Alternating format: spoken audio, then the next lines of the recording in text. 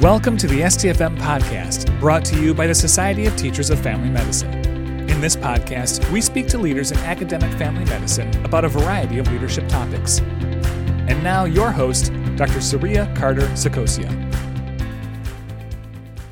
Well, today we have our Madam President, the President of the Society of Teachers of Family Medicine, Dr. Linda Meier-Holtz. Welcome to our podcast.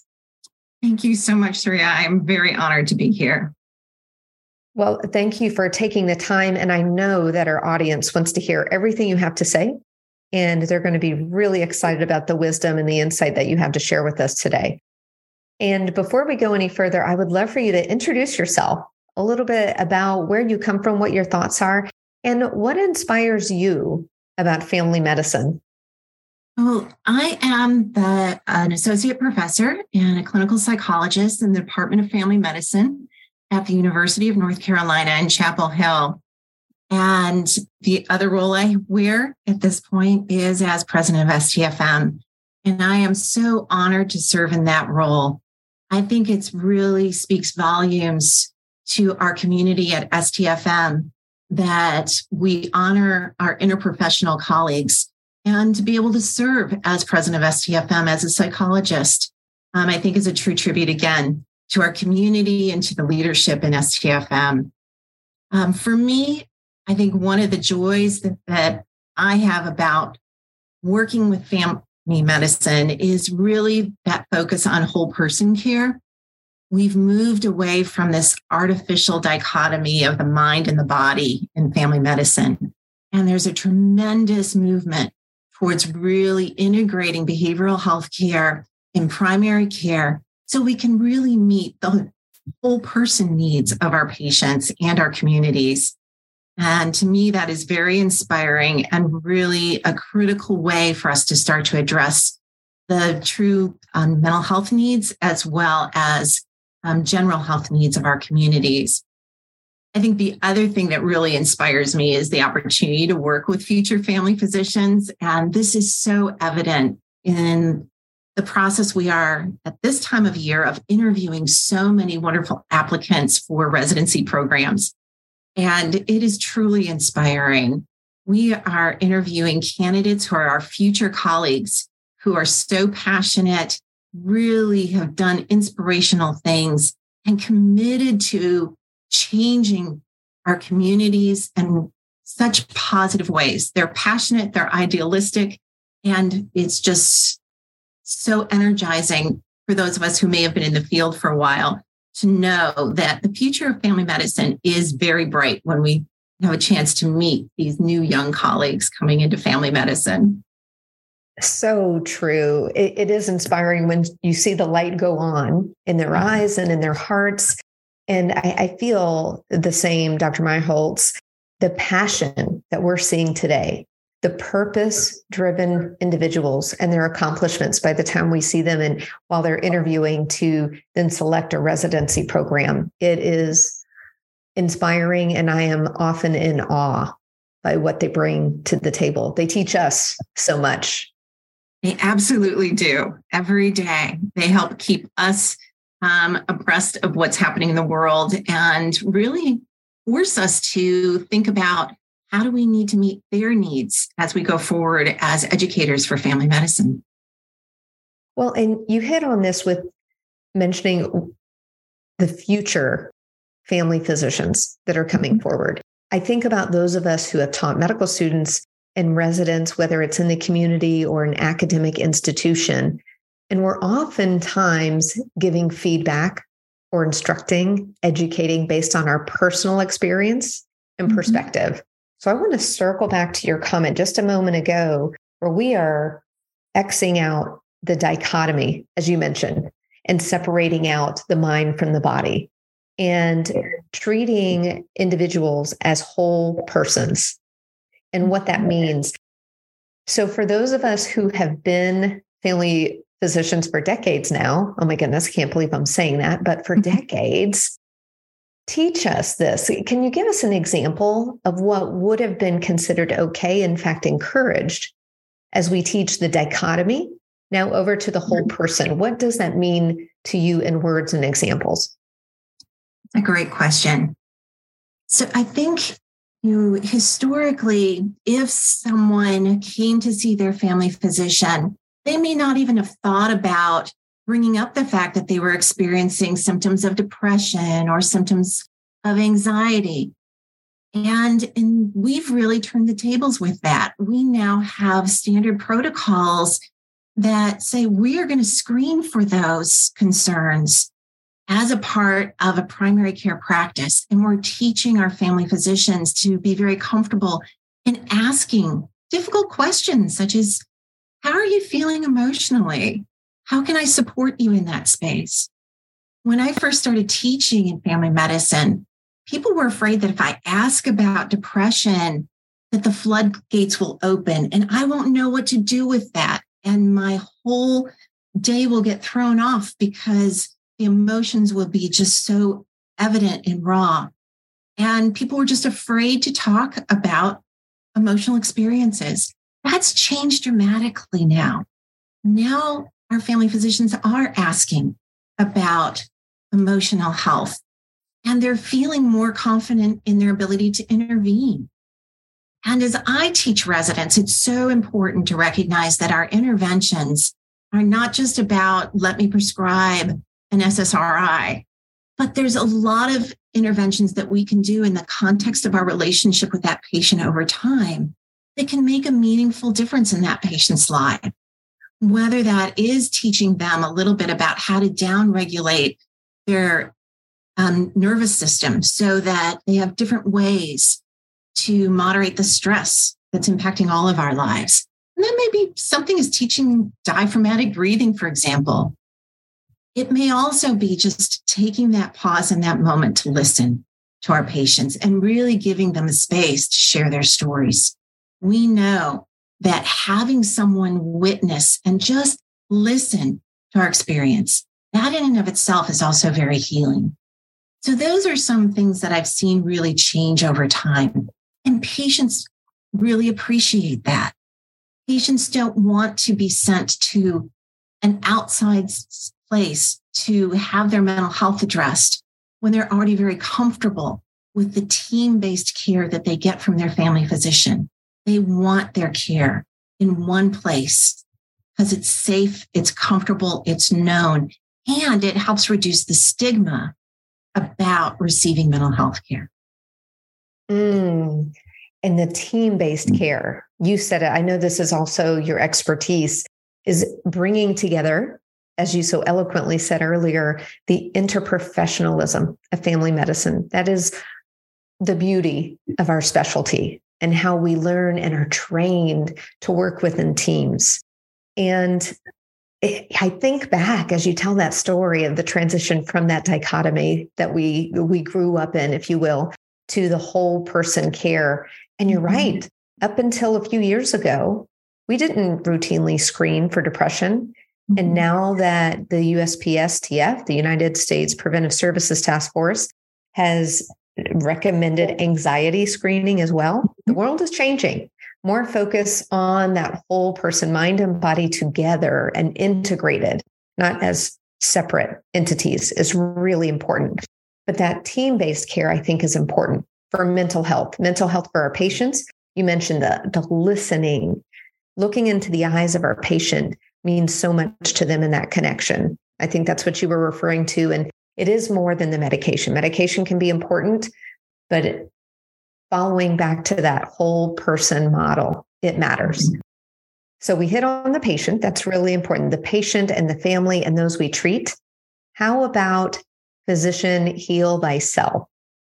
Can you talk a little bit about your experience? Because it is lengthy. It is, it's deep and it's broad, and how we encourage, enable, and empower our providers, our physicians and nurse practitioners, physician assistants, our team members, everyone to recognize their own whole person care. I think this is such a critical issue, and particularly, it's not something that's new. I mean, we've known that our healthcare workforce often has higher rates of depression and suicide than the general population.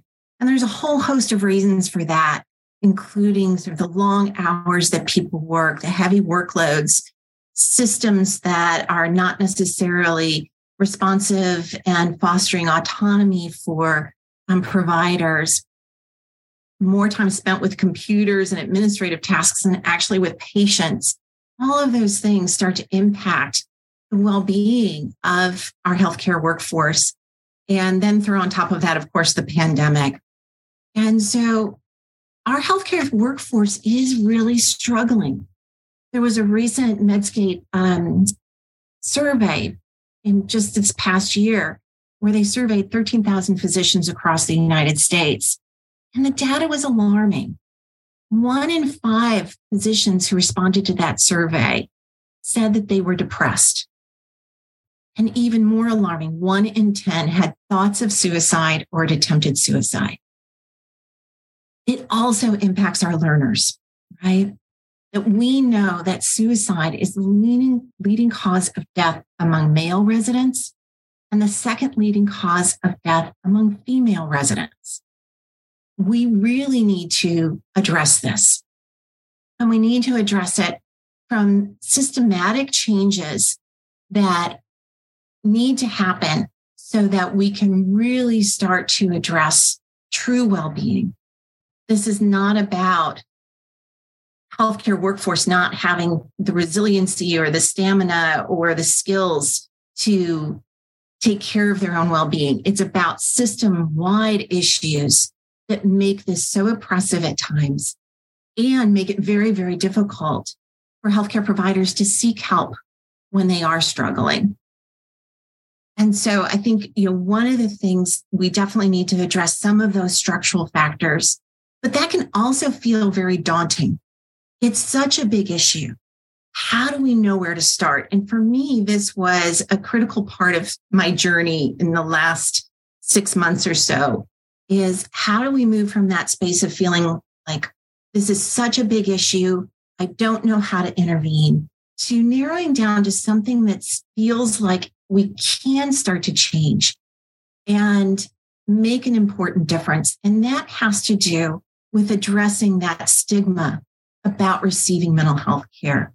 And that's something that I've started to put a lot of energy into more recently. As I talked about this in my president's address at our annual meeting in Indianapolis this past spring, I had so many people come up to me afterwards and start to share their personal stories. And the stories really revolve around fear and stigma about receiving mental health care. I had a resident come up to me, for example, who said that she was very depressed during her internship year, and she appropriately sought care. She was prescribed antidepressants, but she was afraid to take them and never did take them because she feared that it would impact her ability to get licensed. I talked with another practicing physician, and this is someone who had been practicing for years, who again experienced depression, sought mental health treatment, but then really struggled with this internal conflict when it came time to renew his license.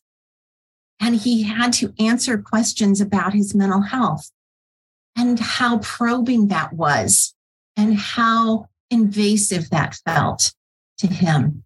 And should he answer honestly and run the risk of really having to disclose more about his personal health than really he was comfortable in doing so? To finally, just recently talking to another physician who's part of a Facebook group for physicians, she was telling me that oftentimes in that Facebook group, people will bring up the mental health concerns that they're struggling with. And the advice that they're given from their peers is go seek help, but do it in a different county so you don't run into any colleagues, and make sure you pay for it in cash so there's no paper trail that shows that you are receiving counseling services. That's the advice physicians are giving each other. And it just perpetuates the ongoing fear and stigma about receiving mental health care. And what this means is a lot of people are suffering alone. And this shame that we associate with carrying this burden alone can be overwhelming. And we hear those stories, sadly, oftentimes after the suicide attempt or after a successful suicide attempt. And you brought up storytelling, and these stories are so powerful. And thinking about our audience and purely considering the statistics, our audience has experienced this themselves. Mm-hmm. And if they haven't, they know someone who has, whether it was a peer, a family member, and again, or themselves. So I can't tell you how many of these applications I've filled out, renewals, recertifications, and the ghastly question is always there. Have you ever been diagnosed with a mental health disorder? And there are many ways that it's phrased across different states. And you talked about starting the change by eliminating the stigma. What can we do systemically to eradicate the shame associated with mental health challenges for our providers, for physicians and other team members? I keep coming back to other team members because, like you, I'm so passionate about the interprofessional relationships. It's not just physicians I see that are experiencing this, but it's the entire team that is in the patient care environment. Well, definitely one of the things we need to do is to start to change the culture. There is this culture, particularly in medical education and healthcare, that we should be self-sacrificing and hold this place of sort of this stoic self-sufficiency, that somehow we are superhuman and that we must put the needs of everyone else over and above our own needs. And we need to start to change that. The same Medscape survey asked people about why they keep some of their mental health concerns secret. And some of the quotes were really prevalent for me.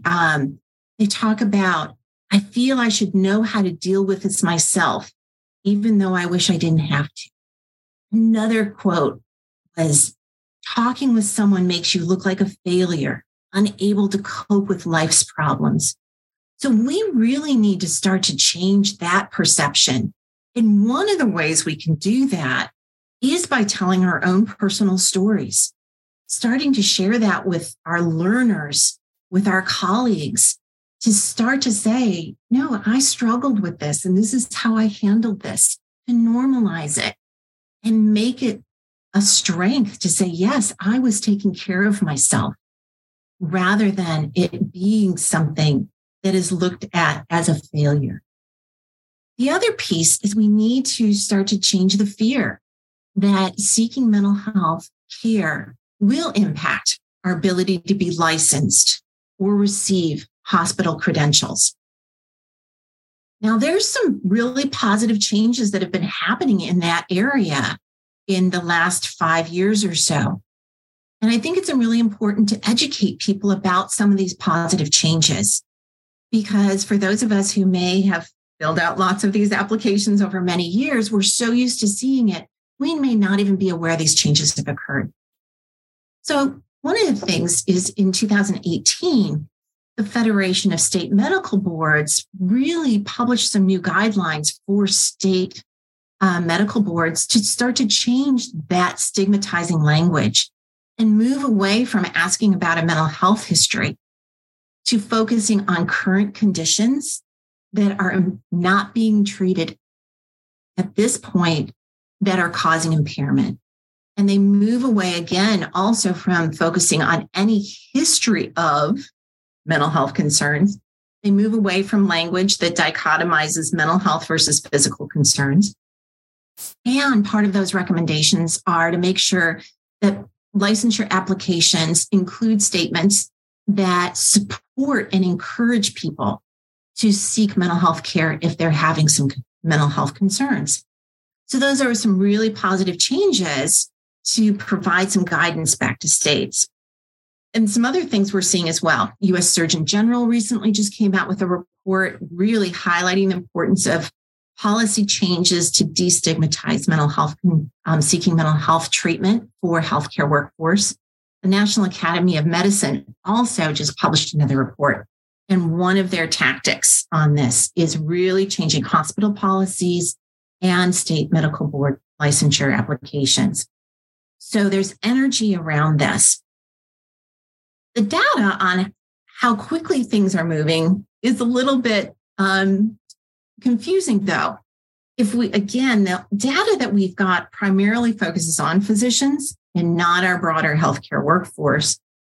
But a 2021 review showed that 39 states now had changed their questions to focus only on current impairment and not necessarily illness, diagnosis, or previous treatment.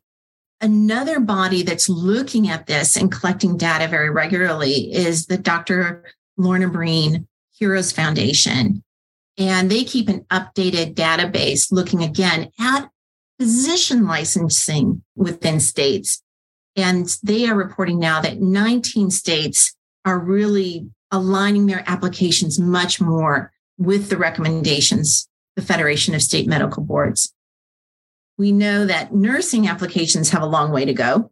And there's other healthcare professionals where the data really isn't there. We don't have good data on what it's like for physical therapists, nutritionists, pharmacists, behavioral health folks necessarily. And so there's work that needs to be done there. The other thing we don't know is how well healthcare systems are now starting to align their credentialing forms with these new recommendations. And I had to recently fill out a healthcare recommendation form and saw the exact same language that you talked about earlier. It was still asking about have I ever had a history of a mental health concern? And that honestly is out of step with legislation like the American with Disabilities Act. Those are actually have considered unlawful to ask some of those questions. So we still have a lot of work to do. And so some of the things that we within STFM have been focusing on is how do we bring awareness to the positive changes that have happened? And then how do we also empower our members and our learners to start to advocate for change in this domain so that if they are working in a healthcare system where the credentialing forms are really out of date and still create that stigmatizing language and fear, that they've got some tools that they could access that would help them advocate for change in that system or advocate for change within their state if their state is still behind the times. So when we think about this opportunity to make a systems level change that could really impact the health and well-being, that's what I'm talking about during this President's Year. Really educating people about the positive changes that have occurred, and then creating tools and resources and linking people with those resources that do exist to help them advocate for change in their systems. I feel the positivity. I'm recognizing the change. I have personally witnessed in some states, they have started to change that language that we see. And we know diagnosis should not be the overall decision maker for impairment. And impairment can be found in so many ways. That could be a whole other podcast, couldn't it? In impairment, whether it's physical or mental health. And I think that these conversations must continue. I do believe, and I am also optimistic that they will continue, knowing that 19 states are now considered best practice. That's almost over half. I heard you mention 39 states have begun to change their language based on a 2021 study that we're seeing. This has to happen from, as you mentioned, through advocacy from within and outside. So I'm so grateful for your support, for your experience and expertise in this space, and most importantly, your passion for this work. I do believe that when people hear stories that are similar to theirs, they're more likely to open up themselves. And that's the start. You mentioned that first piece is to eliminate the stigma. That second is that systemic change that we're seeing and finding ways to find your voice. Now, I have another question for you. Serving in administrative roles in many different organizations, I've recognized, for one, when we start to see the cracks, when we start to see someone becoming impaired, it can be a behavioral issue. It can be not showing up to work. Perhaps it's manifesting with physical symptoms.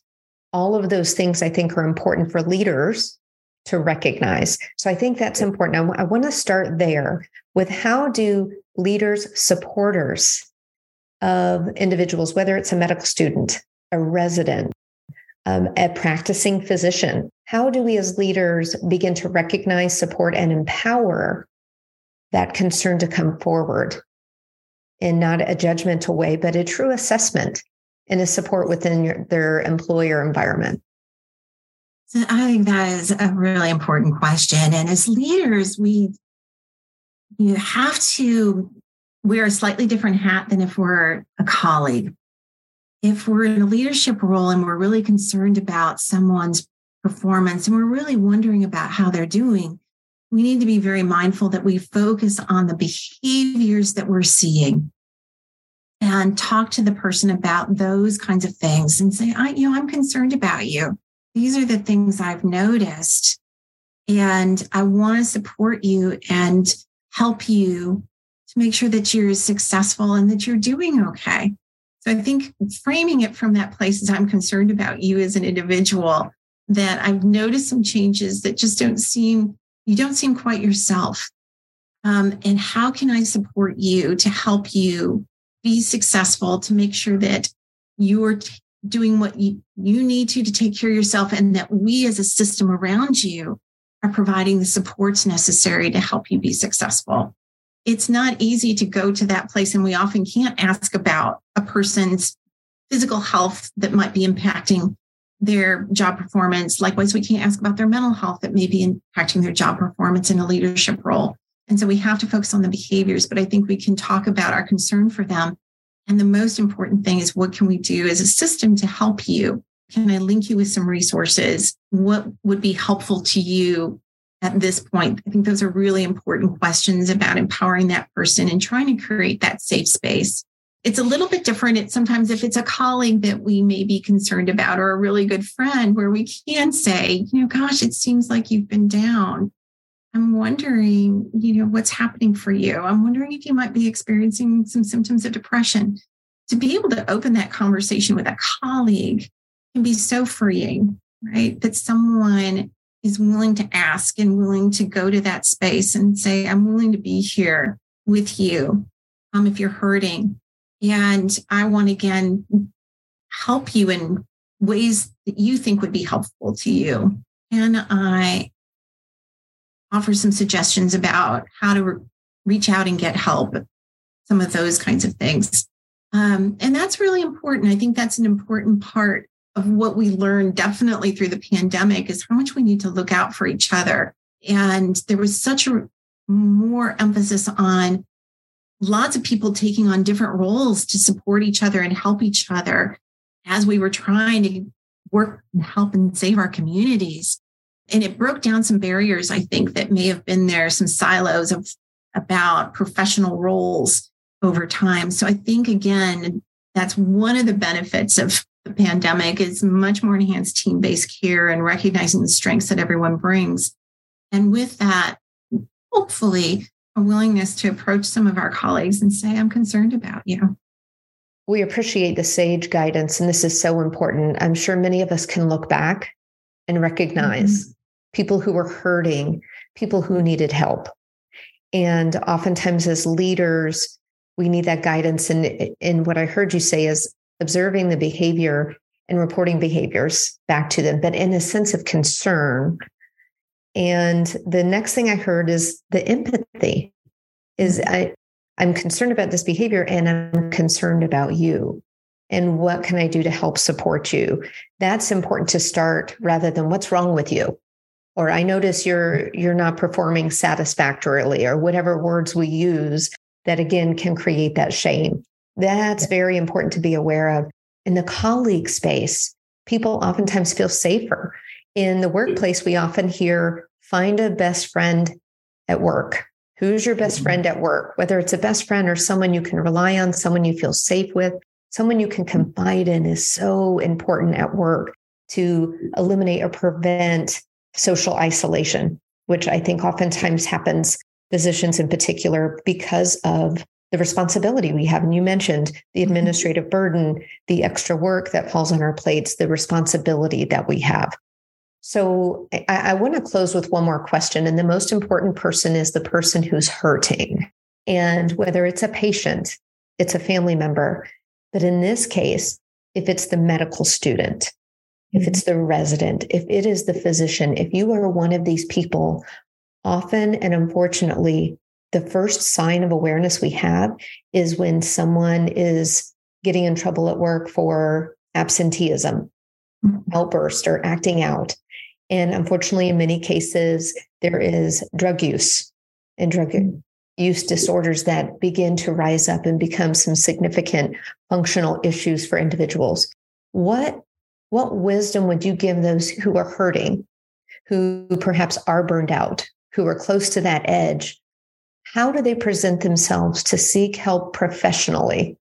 I think this is so important because what I've seen, sadly, in many cases, is now someone has a black mark, if you will, on their record for misbehaving, whether it's the medical staff and your evaluations, your workplace performance. How can we help these individuals before that is their leading story, rather than something that we can avoid and prevent? And I think, one of the things is that we need to make sure that we're creating a culture in our systems where people know that it's okay to seek mental health help and they know what those resources are. So we reduce the barrier of just, I don't even know where to turn. I don't know where to go. And to have those open conversations within our departments and our faculty and with our learners to normalize that this is, the work that we do is stressful. And oftentimes we may not necessarily see it ourselves, but it's our gift to our colleagues then to be able to approach and say, I'm concerned. And again, to know what resources are available. And it could be that it may be an EAP program that could be a resource for our colleagues and ourselves. But sometimes those aren't necessarily most easily accessible. And it's important to know in your own healthcare system what resources are available. We have a program at the University of North Carolina, for example, that's called Taking Care of Our Own. It's specifically for physicians, but there's some programs also for other healthcare workers to really prioritize and make sure that there's an easy access to get someone in and seen by a mental health professional as quickly as possible. And other organizations have similar kinds of programs, but there's others out there as well. And for example, there's a project called the Emotional PPE project. And this was specifically for healthcare workers who want to connect with a licensed mental health professional. And if you Google Emotional PPE project, you can sign up to be linked with a mental health professional. One of the things I love about this is there is no cost. There's no billing of insurance. It's just a service of other mental health professionals who are volunteering their time to be available to the healthcare workforce, recognizing that there have been so many barriers to accessing care. There's also another resource that I'd like to mention to folks that are often, there's a physician support line, and they have a phone number and a website, which is www.physiciansupportline.com. That can be a resource for physicians, and other resources such as PeerRx Med is another resource that's out there. Again, these are resources that are available and recognize that our healthcare workforce doesn't work 9-to-5 jobs. So oftentimes there are mental health professionals who are available after hours and on weekends to try and meet the needs of a workforce that is working very, very hard and often long hours. And so to make sure you're very familiar, as if you're a leader or a residency director, a med school advisor, that you know what resources are available in your community, have those at hand. Make sure you're publicizing those on a regular basis to your healthcare workforces and your learners, so that it's easy to access, easy to find, and that at least takes away one of the barriers to seeking mental health care. I had no idea that the number of resources, I'm taking notes and writing a list of all these abundant and generous opportunities for people to connect with help. Thank you. Thank you so much for sharing your passion for well-being and whole person care. I think we heard that loud and clear. The work that you're doing this year and your leadership for the STFM as president, we're so grateful for you, for our focus on interprofessionalism and taking care of each other. I love this, taking care of our own. And we've got to start here. This is such important work. And remembering that if we don't take care of each other, who will be left to take care of? We've all learned the adage, put your oxygen on first before you can even consider giving oxygen to someone else. Anything else that you would share with us today? I know our audience has truly enjoyed this podcast session, and I bet they're taking notes just as I am with all of the wealth of information you brought to the table. Well, I'll just give a plug. I have there's a task force of STFM members who are really working on creating some resources around this advocacy issue. So we're going to be launching a website soon as part of our STFM broader website that's going to link folks to some advocacy tools. And we're also going to be sponsoring an advocacy station and education session at the annual conference. So for individuals who want to learn more about how do I take action, please join us at that advocacy station, and we will help you identify some resources to communicate right then and there with policy leaders in your state. If your state is one of those that has not jumped into this new recognition of we've got to change the culture, we've got to reduce the stigma, we'll help you start to advocate right then and there. And so we'll invite you to be a part of that. Undoubtedly, we will have a number of advocates and champions after our STFM conference coming up, and we'll all be watching for the website changes and the information that will be available. Again, thank you so much, Dr. Meyerholtz, for being with us today, for sharing your wisdom and supporting family medicine and those who teach it and those who receive it. Thank you. It's been my honor. You've been listening to the STFM podcast, produced by the Society of Teachers of Family Medicine. Visit us at stfm.org and follow us on Twitter at STFM_FM. This podcast is copyright Society of Teachers of Family Medicine 2023.